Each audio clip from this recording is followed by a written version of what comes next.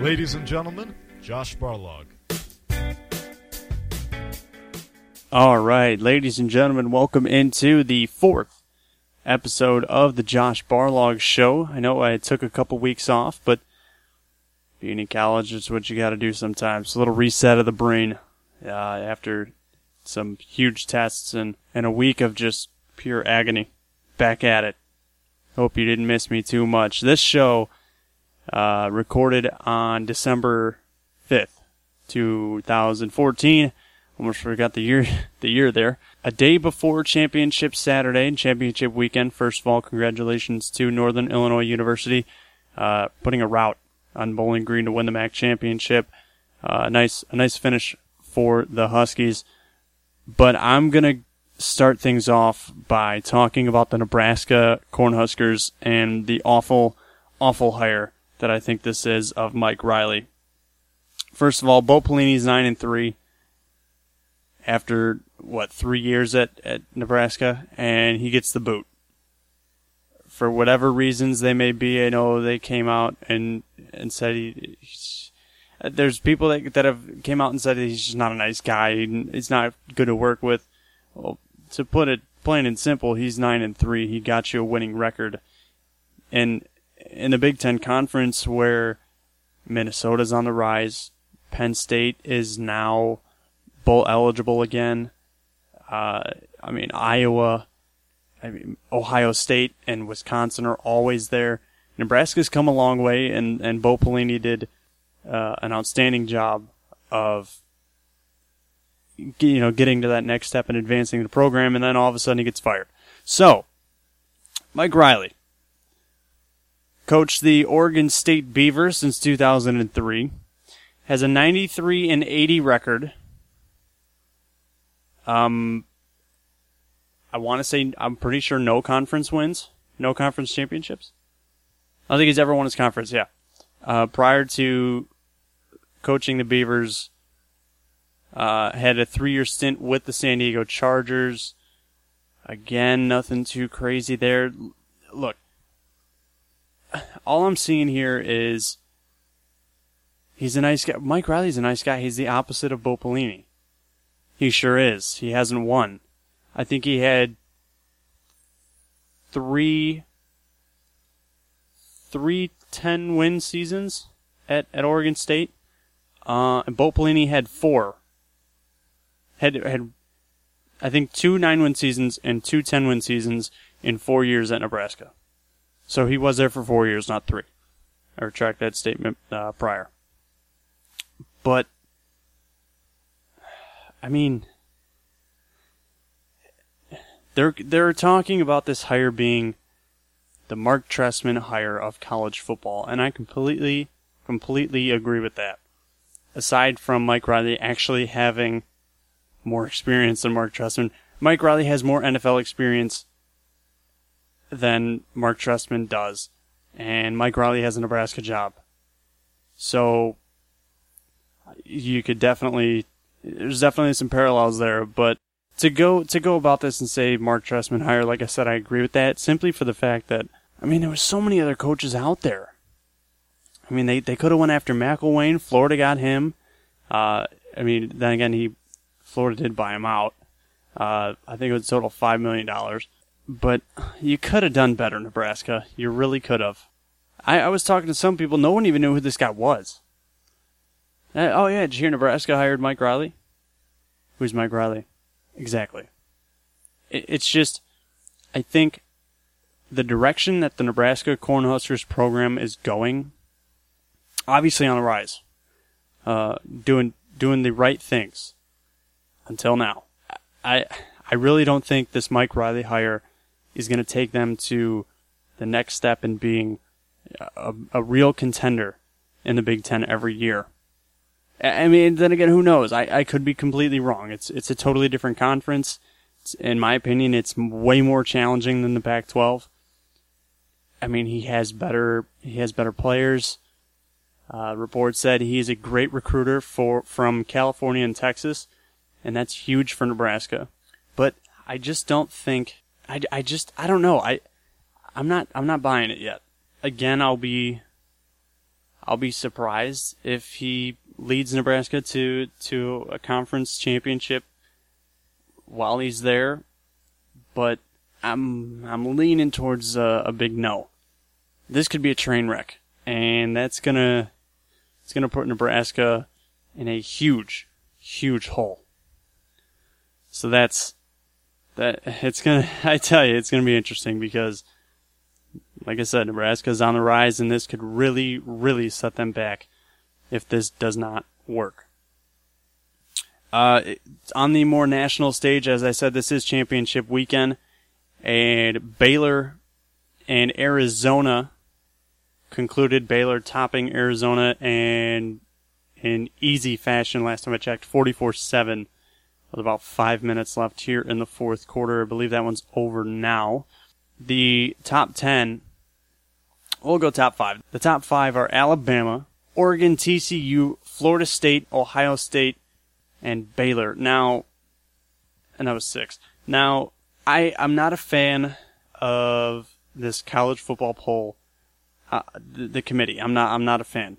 However, I would like to give them a round of applause for finally putting Florida State lower. Because, let me tell you, you're 12-0, but your strength of schedule and the fashion that you beat teams is not deserving of a number 2 spot. Nor number 1, nor number 3. They're right where they should be, number 4. Because Jameis Winston throwing 3 picks at home against Florida and almost losing that game, almost losing to Louisville. Something's got to give, and it finally gave. I'm very happy that they are number 4. And to be completely honest with you, this championship game that they're going into against number 11 Georgia Tech, I could see them losing. I could really see them losing to Georgia Tech.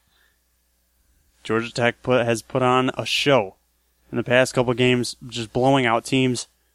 And I think I'm not going to say blowout because, I mean, it is Florida State, but I could definitely see the Seminoles flopping and going to 12-1. I really could. As for the top 3, Alabama takes on number 16 Missouri. That's going to be an amazing game. I do think Alabama is the better team there, obviously. I think Alabama takes that one. Number 2, Oregon, as I said, beat Arizona. TCU and Iowa State. Now, Iowa State is usually very bad, so I think TCU cruises.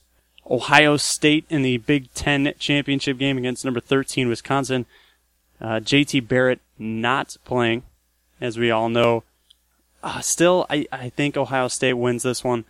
More tools, better running game in my opinion, and their defense always seems to come to play. So I got Ohio State winning that one. Baylor and Kansas State. Now, important to note that Bryce Petty has been cleared for Baylor, so he will likely start against the Wildcats of Kansas State, and that's huge for the Baylor Bears. If they can cruise, in this game, I know the controversy of, Baylor should be where TCU is, and TCU doesn't deserve, I'm not going to get into that. That can be an entire show in itself. But if Baylor can cruise, and I mean put on an 8+ performance against Kansas State, I really believe that Baylor has a shot at sneaking up there. How far? I'm not sure. But I have a feeling that something's got to give for Baylor. And the performances they've put on, the 14-point loss to West Virginia definitely hurts them. But Kansas State, 9th in the nation, just behind Baylor. Bryce Petty's coming back. How confident he'll be, you can only time will tell. But Baylor needs to put on a top-notch performance if they want to climb these rankings. And I mean, it's got to be huge. And the bottom half of the top 10, Michigan State, Kansas State, Mississippi State, they're done.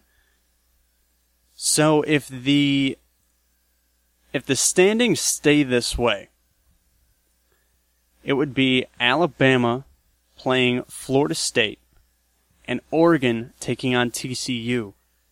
And I'll tell you right now, Alabama just steamrolls Florida State. And TCU Oregon would be probably the best game we've seen in 5 years. I would honestly have to take TCU in that one. If these were to stay the same, I would definitely take the Horned Frogs over the Ducks. I just feel like TCU plays with this confidence that is unreal. They're so fast. They execute, and they have big-time players at a collegiate level. So, stays this way, Alabama thumps Florida State, TCU squeaks one out against the Oregon Ducks. But, again, only time will tell, and I believe these final playoff polls come out Sunday? Either they come out Sunday or Monday. A short weekend for the committee. So I want to say Sunday or Monday that we'll get these. And the only thing I could really see happening is Florida State dropping out. And Baylor, if they cruise to that victory against Kansas State, I think they pull in there. And it would be Alabama against Baylor, which would be another unbelievable game. And I'm not even going to give my prediction for that one because, well, we just don't know yet. So, it's going to be interesting. This is the best time of the year for college football, depending on who you're a fan of. I know Baylor fans are not happy, but just wait and see. You never know what can happen as the season concludes. And speaking of concluding, it's time for 3 strikes, and I'm out. Figured I would just give you guys a filler. I know it's been a while since I've updated you guys with something, so I figured why not. Again, 3 strikes, you're out. Jack Monahue's 3 stuns UConn. This is college basketball. That's Yale over UConn. 45-44. Hit this 3 with about 2 seconds left. And first of all, UConn's a hot mess this year. Already 3-3. Yale's 8-2. I mean, sure. To be completely honest, I haven't seen Yale even play on TV since they played Harvard a couple of years ago. UConn, okay, first of all, second of all, this score, 45-44, both teams were ice cold. Couldn't get a shot to fall whatsoever. So, I mean, credit Yale and Jack Monahue, but as for UConn, they definitely need to figure something out. Strike 2, Tony Romo and the Cowboys being investigated for him not being on the injury list after the Cowboys win on Thursday against the Bears, which, by the way, was painful to watch. He said he's been playing a couple months with a broken rib, and he said, "Oh, I misspoke. It's torn cartilage." Okay, you don't just misspeak and just confuse a tear with broken ribs. There's something going on there that needs to be figured out. I think the NFL they have enough on their plate with the whole Adrian Peterson thing. I mean, whether it's true or not, whether he's been playing with broken ribs for 2 months, whether it is actually torn cartilage and he misspoke, whatever, it's just not a situation you want to be placed in. So on Tony Romo's end, you shouldn't have said anything at all. I mean, if anything, you should have just said, "Yeah, I'm a little banged up," as I'm getting an ESPN alert. You know, I've been playing. I'm a little banged up. It's just that time of year where our bodies start feeling the impacts that we've been taking. But no, you had to be specific. I've been playing a couple months with broken ribs. Oh well, if that's the case, why aren't you on the injured list? Oh no! It's just torn cartilage. Come on, bro. Seriously. And strike 3. This is just fantastic. If you haven't seen this yet, you're in for a treat. If you haven't seen, I'm sure everybody's seen Super Troopers, when they pulled the one guy over in the beginning and they play the meow game. It's hysterical. Well, Kalamazoo Wings player Ray Callisto decided to play a little meow game of his own. I'm gonna play this for you, and just soak it all in. A little bit quicker. Looks like you guys did that here today. Yeah, right now we came out, hit a few guys quickly there. We got to get in the corners, Mal, and maybe pass the puck a couple more times down the neutral zone there, Mal. You're up 1-0 early. This team's leading in the North Division. You guys need to make up ground on them. What do you got to do the rest of the way? All right, Mal, our focus is on banking as many points, Mal, but right now we're doing a pretty good job, coming out and getting the first goal. Thanks a lot, Ray. Good luck the rest of the way. Thanks, Mal. Mike. Okay, first of all, if you haven't seen the video, he said that entire thing with a straight face, and you notice that little sneak, he snuck it in. Thanks, meow. I want to say I counted 7 or 8 meows. If you want to watch it again, of course you can search it. Just search hockey player meow game, and you'll find it again. That's Kalamazoo Wings player Ray Callisto. Just hysterical stuff. And it's not something you see. Maybe Marshawn Lynch should give that a try and just instead of saying yeah or no. 3 strikes, I'm out. That's going to do it for me. Hope you guys enjoyed the show. Thanks for listening. As always, follow me on Twitter at Josh Barlog. And stay humble, sports fans.